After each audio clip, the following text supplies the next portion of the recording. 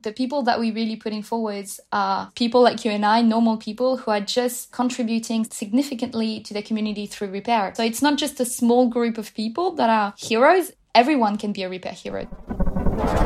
Welcome to Restart Radio. I'm Dave Pickering and I make a monthly podcast for the Restart Project.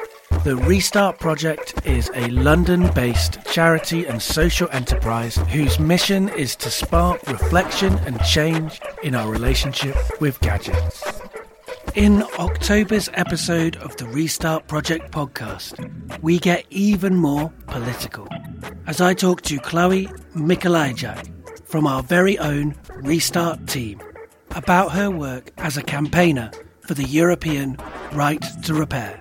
This month, the campaign is launching Heroes of Repair, which aims to give repair a more human face, showcasing video interviews with some of the heroes of the repair movement.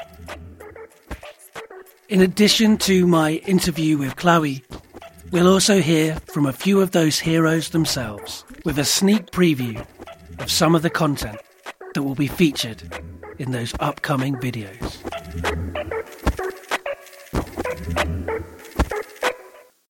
My name is Chloe. I am Belgian. I am currently based in Brussels and I work at the Restart Project as a campaigner for the Right to Repair campaign, which is a European campaign that has 35 members in 15 European countries. And so I coordinate the campaign's activities, the advocacy work that we do, the relationship with members and the communication. And what is the aim of the Heroes of Repair campaign? So with the campaign, we have supporters that we try to interact with as much as possible, whether it's through emails or petitions. And what we've noticed in the year and couple of months that we've been live now is that a lot of people see repair and right to repair as a very technical issue.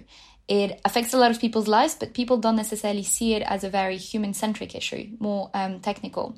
And so with this campaign, we really wanted to put human faces on repair, show that repair is something that a lot of people do professionally, but also as volunteers, and that it's an activity that a lot of people support across different European countries. So that's really what we wanted to put forward, a human face for repair. And the idea also wasn't to say someone is a hero for doing something absolutely incredible. The people that we're really putting forwards are just people like you and I, normal people who are just contributing significantly to the community through repair. Once we release these videos, we strongly encourage anyone who is contributing to repair in their community to also post videos of themselves. So it's not just a small group of people that are heroes. Everyone can be a repair hero. This is what we're trying to also say in this campaign. Right. We could all be repair heroes. That's a really positive message. And I think you're right as well. Like, by making everyday people into heroes, that is kind of pushing back against this kind of cultural feeling that we have that we should make celebrities and successful rich people into our heroes. Right to repair. Right to repair. Right to repair. My name is Paul O'Donnell. I'm 35.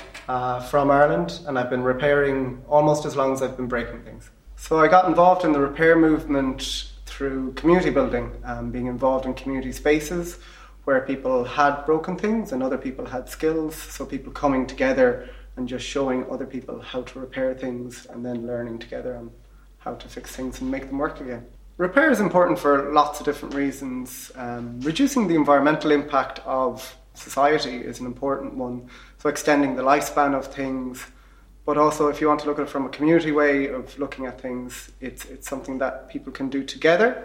So it's communities coming together, sharing skills, sharing space, and learning how to repair things while also reducing the environmental impact. So one of the biggest challenges to repairing things is often that it's designed in a way where it's not supposed to be repaired. I can remember fixing a computer console that I had when I was a kid, and to get into it, to repair it, what was broken, you actually had to break the casing open. So the design of things and how it's designed is one of the biggest challenges to repairing things nowadays. Repair would be a lot easier if things were designed to be repaired. If you could open them, repair them and put them back together without any problems, that would be the biggest change. So the right to repair to me means designing things so that people and communities can be empowered to repair and extend the lifespan of items themselves. So sometimes you feel angry when you're repairing something, especially say if it's a bike that's been rusted and left out in the rain and seized together. That can be a bit frustrating. But then when you actually get something working again, then there's a sense of satisfaction and an enjoyment of it. It's hard to summarise repair in one word, but satisfaction would be a good one. So why is it important to run this as an international campaign? I guess the first thing is that we are a European campaign. One of our main goals, of course, is to influence policies, and especially EU policies, because this is where we see a lot of opportunities. But we are more than just a campaign that happens in Brussels. We are a European campaign. And when I say European, it's important because it doesn't only mean EU countries. We have members in the UK, we have members in Norway as well. So we really wanted to show that this is a movement and it's not just something that is being discussed in Brussels. There are things happening across Europe and across the world, actually. And not just politically, there are people active in almost every European countries, and at least every European countries where we have members. So this is why it was really important to us to ask our members to nominate people in their country so that we could showcase that in a small village in Spain or in Austria's capital, there are people who are contributing to repair. And it's not just something that needs to happen at political level. It can just literally happen also at local level or regional level or national level. Great. I mean, it's a really important reminder for everyone in the UK. Yeah. You know, you can leave the EU, but you're still a part of Europe and you're still a part of the world, and you still have an international reason to care about repair. Exactly. You know? And what differences do you see between the repair movements from these different countries? There are definitely differences. If I take Germany, for instance, in Germany, the repair movement is already super organized. You know, there's a roundtable for repair that gathers community repair groups, professional repairers, scientists, academics. So it's really organized. In other countries where we have members, and I'm thinking of Greece, for instance, repair is not at all discussed, whether it's at political level or even in the country's culture. So our member is almost the only organization that talks about repair and organizes activities around repair. So there are lots of differences in different European countries. But what we are trying to do also with the campaign is to kind of bridge those gaps and provide inspiration for our members that are located in different countries. Because even if there's nothing that is currently being discussed about right to repair in their country, maybe they can find it inspirational to see that in Austria there has been tax breaks implemented for repair, or in France there's a repairability index coming up. And then we try to provide them with the tools, not only the information, but also the tools to do this in their own country, or just start a conversation around repair. Right. It's kind of a dual thing where they can learn from the things that have happened in other countries. Yeah. But at the same time, it's got to be specific to that country, that specific campaign. Yeah. Because every country has different circumstances, right? Exactly. And it depends who's in the government also, right. and you know what sensibility to repair the current government has. Right to repair.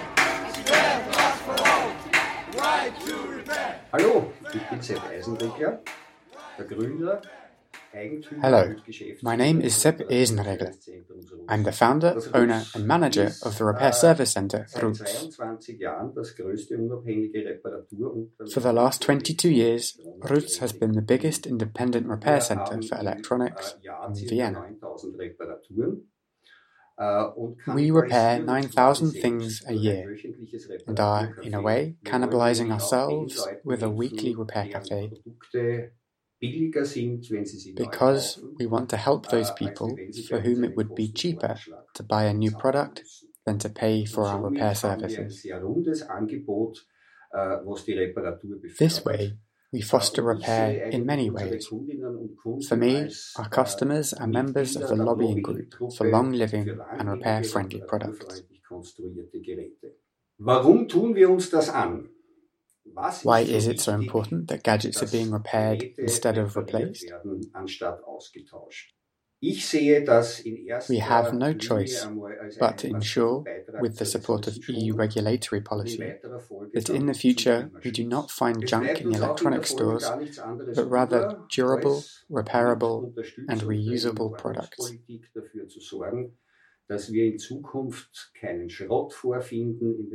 Our repair work is increasingly being complicated by poorer and poorer product design. Many still follow an old linear economic system, which is called take, make, dispose. Using the product doesn't really play a role anymore because the devices are so short-lived. We support the circular economy, which has been a guideline for us since 2015, set by the EU Commission. If I had to summarize repair in one word, the word would be climate protection. In einem Wort zusammenfassen. Das Wort lautet Klimaschutz. It seems that much of the debate around the right to repair is about policy experts and community activists. What about the repair businesses that are working 24/7 on repair? Can those businesses be heroes? Yeah, absolutely. We actually have some of the heroes of repair that we have in the videos. There are repairers. So Sepp, for instance, that we just mentioned, he runs the biggest repair center service in Austria. It's funny because you mentioned community activists. They also recently set up a repair cafe, and he is saying in his interview that the repair cafe works within the center of the repair service. But of course, they can definitely be hero, and we are trying to involve them as much as possible in our campaign because they are an essential part of right to repair and the repair movement. In some countries, as Germany, as I was saying earlier, there are organizations that gather professional repairs and community repair activists. So it might be easier in certain countries to involve them, whereas in others, there's no networks of professional repairs. And I'm thinking of Belgium, where I live. It's often very small repair shop, one-man repair shop, and they don't necessarily have time because it's super time-consuming to be, an independent repair owner. let's face it. So it's not always easy to take the time and actually do the advocacy work, for instance, or get involved in a campaign or at policy level. So this is something that we're working on, and we're hoping to be able to involve many more repair businesses in the future. We actually have some of them who are endorsers of the campaign, so they support what we're doing. But definitely in the future, we want to be able to engage many more of them and be able to collaborate with them. Because just to give you an example, sometimes in Brussels, there are a lot of policy discussions about very technical issues. And it's not always the case that we have data that comes from professional repairers. So people who repair for a living who are able to say, yes, indeed, this is where the problem occurs most of the time, or this is the spare parts that causes the most problems. So this is also something we hope to be able to work on, is to bring this data from the ground back to policymakers so that they can take informed decisions. Right. And what are the key priorities of the European Right to Repair campaign? So we're active both at European and national level. So at the European level, we have three main priorities that are kind of guiding our advocacy work. The first one is, we call it good design. And essentially, we want products that are designed to be repairable. But there are processes which are called eco-design processes, and they're usually targeting a specific product. And the idea is that these processes help these products become more durable and repairable, essentially. And at the moment, there are eco-design processes, notably for smartphones and laptops. And it's quite historic because smartphones had never been regulated before. So good design really is one of our main priority. The second is that we want to make repair accessible and affordable so that it can truly become the norm. And because we all know that even if you have a product that is super repairable, if it costs a fortune or just getting it repaired because there's no access to spare parts or the repair is too complicated, it's going to cost a lot of money to the consumers, and consumers may not want to get their stuff repaired. So we need repair to be also not only possible, but accessible and affordable. And the third pillar at EU level is informed consumers. We want consumers to be able to make the most repairable choice at the point of purchase. And at the moment, they don't have this information. So what we're pushing for is a EU-wide repairability index. So a little bit like the energy label that are on some products. We want something quite similar, but for repairability.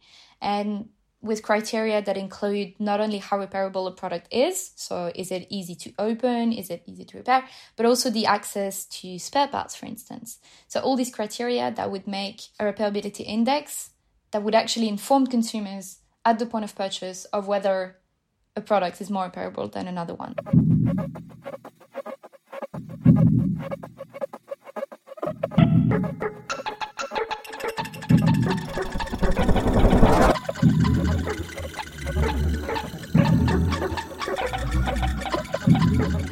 And what is the biggest barrier or frustration in the work that you're doing? At EU level in general, it's the lack of transparency and the presence of industry lobbies. So of course it's very bureaucratic. A lot of processes take a lot of time. That's true. So you have to be really patient, first of all. But also it's the fact that a lot of these meetings aren't open or they're not live streamed. So they're not accessible to people who could be interested, like you and I, for instance. And so it kind of creates this culture of stuff happening behind closed doors, and this is how some policies can be completely weakened at the very last moment by industry lobbies. And more generally, not just about repair, but industry lobbies are present so much in Brussels, and they are present at every step of every policy process. Sometimes it can be very unfair because these industries have a lot of money to spend on lobbying. They have people that are working full-time influencing policymakers, and the fights at the end of the day is not always fair between NGOs or civil society and the industry. But yeah, it's about, trying to move past that, learning how to work in the system, but also, I think, be vocal about what's not going right with the system. And hopefully this will change one day.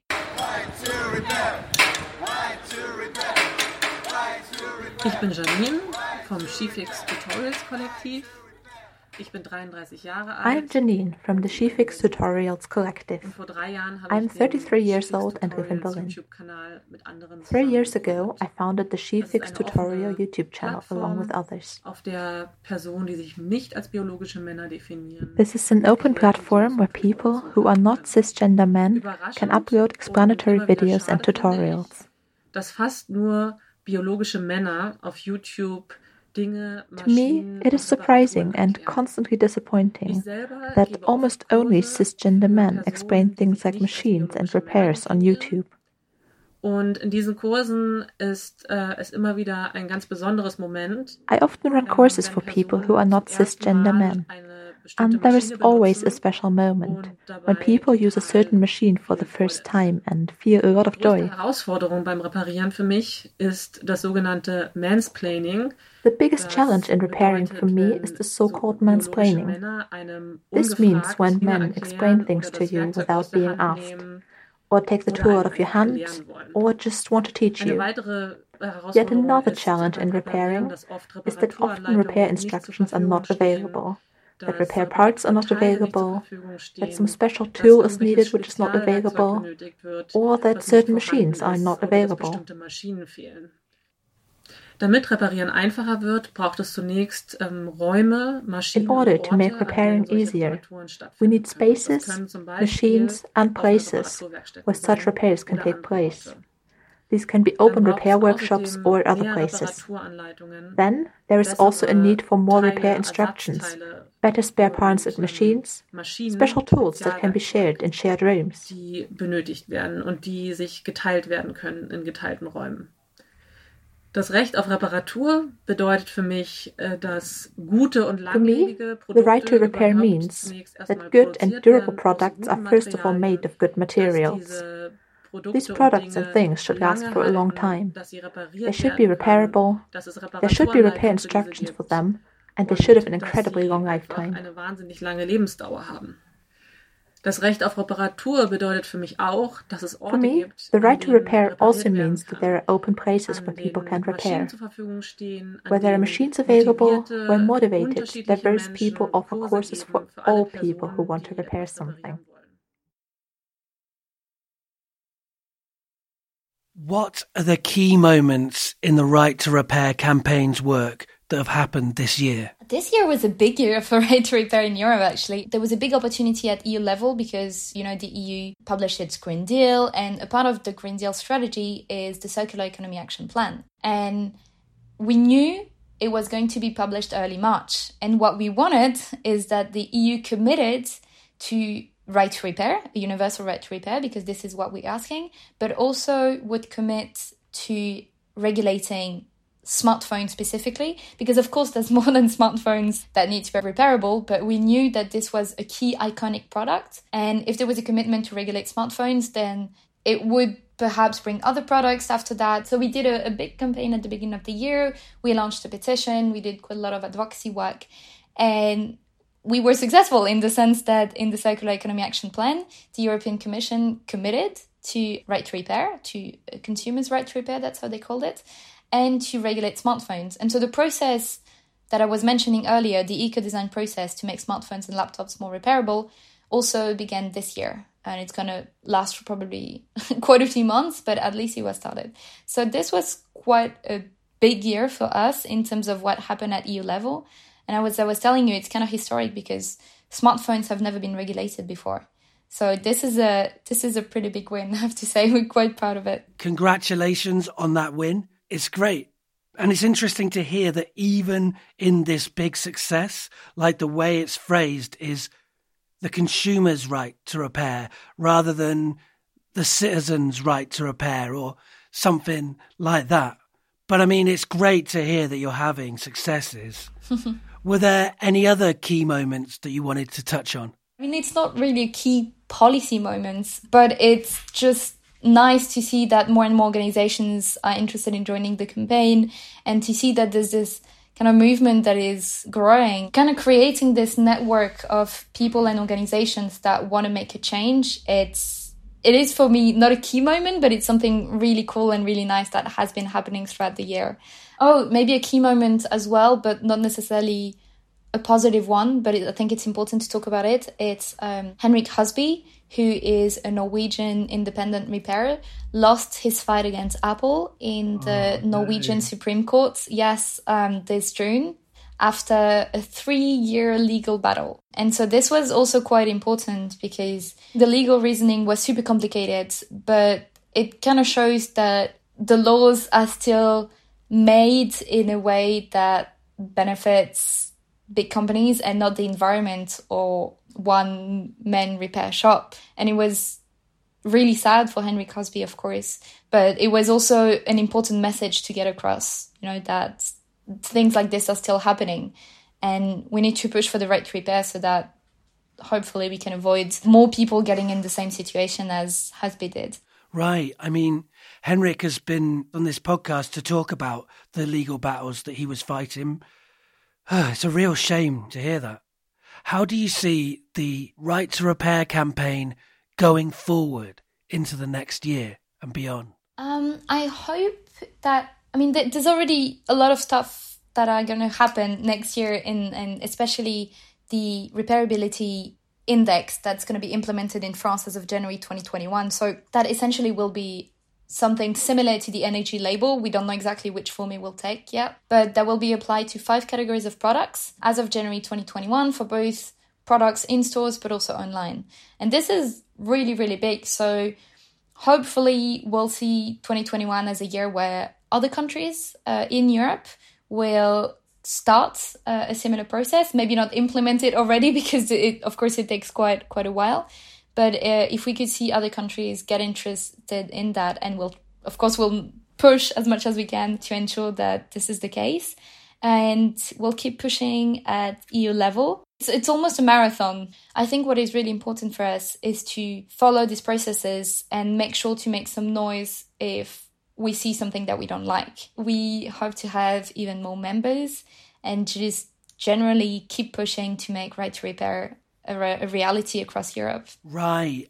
And campaigning during these unprecedented times, has that given you an advantage as well as a disadvantage in terms of getting people's attention? I feel that a lot of people have realized that repair and just slowing down in general, but also that repair is essential, which is actually the theme of next International Repair Day, because in the context of the pandemic and especially the lockdown, you needed these communication devices. You needed computers, you needed your phone to keep working, to keep in touch with other people, especially the people you loved. It was just really, really important. And in some countries, repair wasn't considered as an essential activity. So the repair businesses were closed.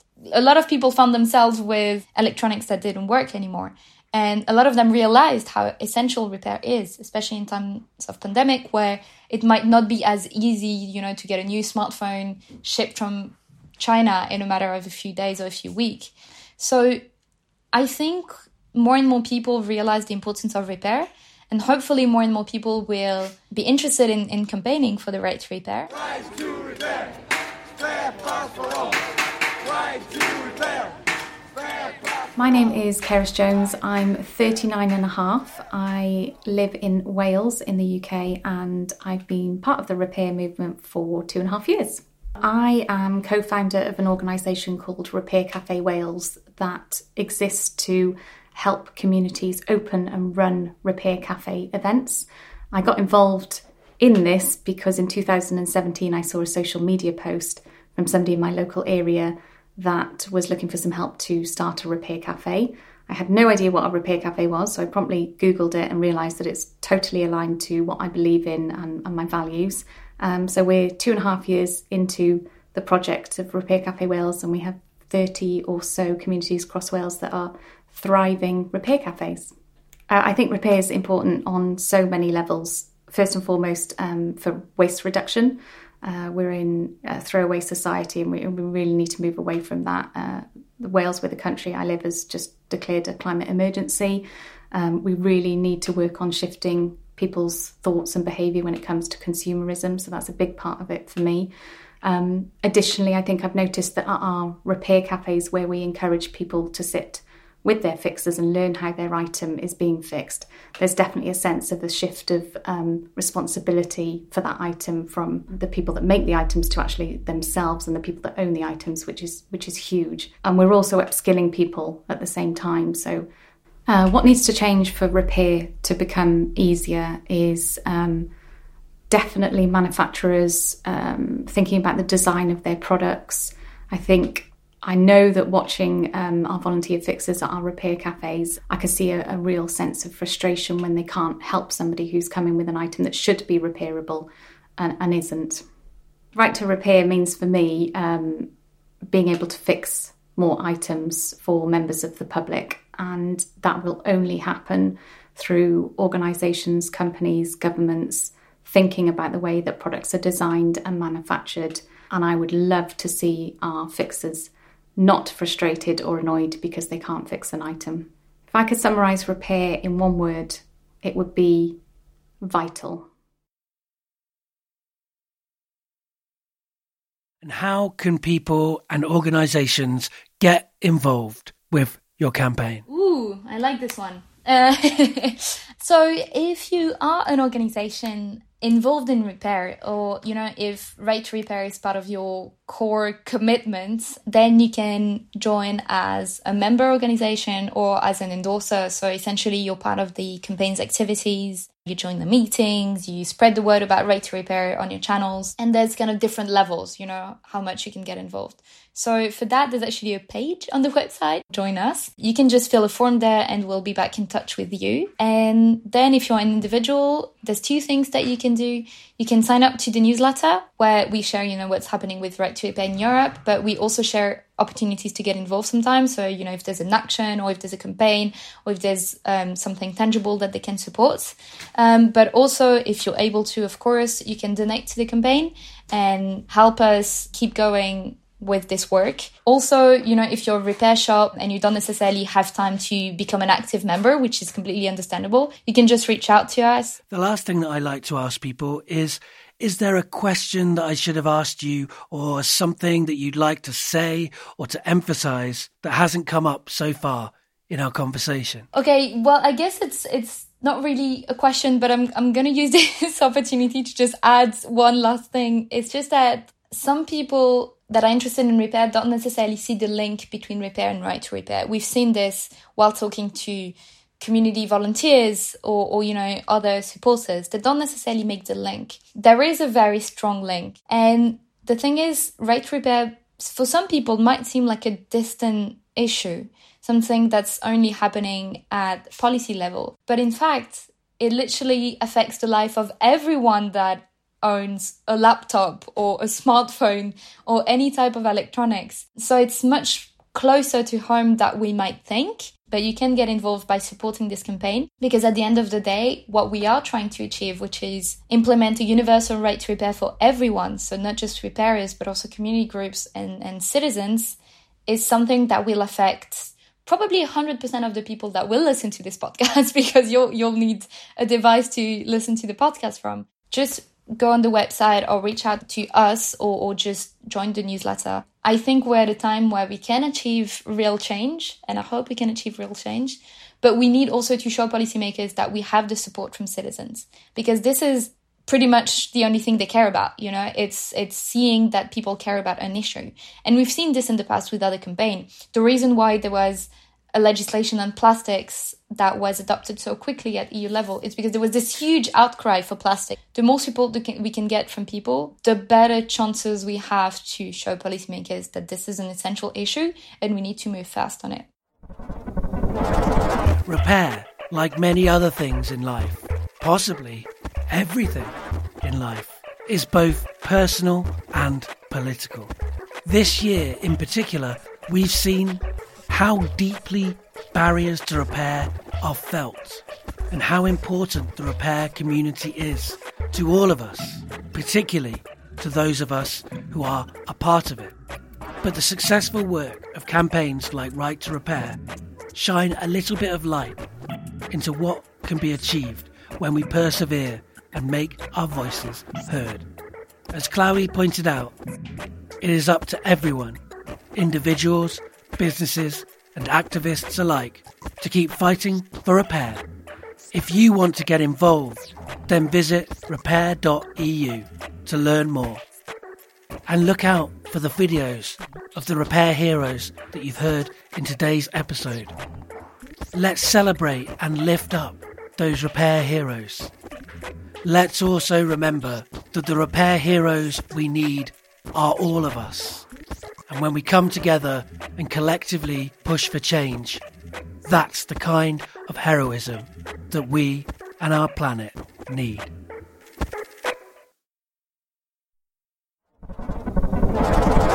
Restart Radio is a show aired on Resonance 104.4 FM and a monthly podcast uploaded to the Restart Project website and found wherever you get your podcasts. As with all episodes of Restart Radio, we'll include links with background information to all of the issues and stories discussed over at therestartproject.org.